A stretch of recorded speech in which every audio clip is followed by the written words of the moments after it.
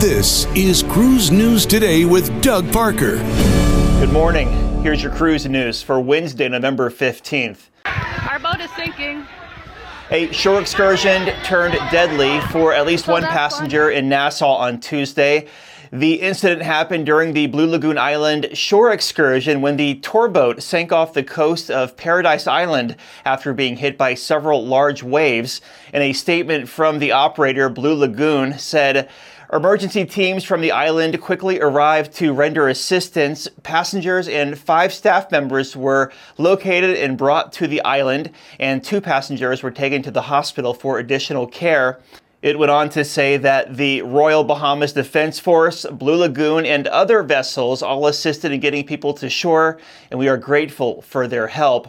Fortunately for the guests, the boat sank in relatively shallow water, resting in about 20 feet of water, leaving the second level still out of the water.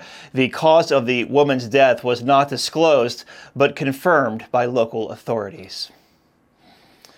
And details have surfaced on the Carnival Glory guest that was reported missing on Monday.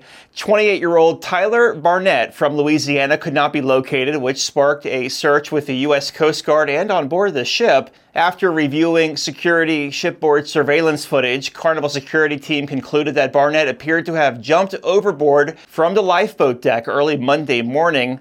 The Coast Guard launched 2 aircrafts to search the area with over 200 miles without any luck.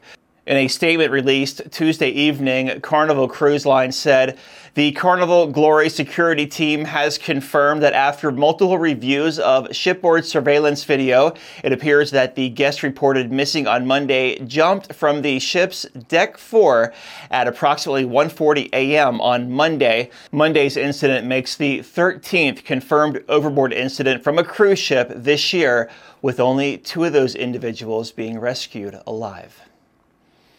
And cruise line stocks were up on Tuesday. Carnival Corporation up 8.7%, 13.89. Royal Caribbean up 5.1%, 102.81. And Norwegian up 7.1%, 14.03.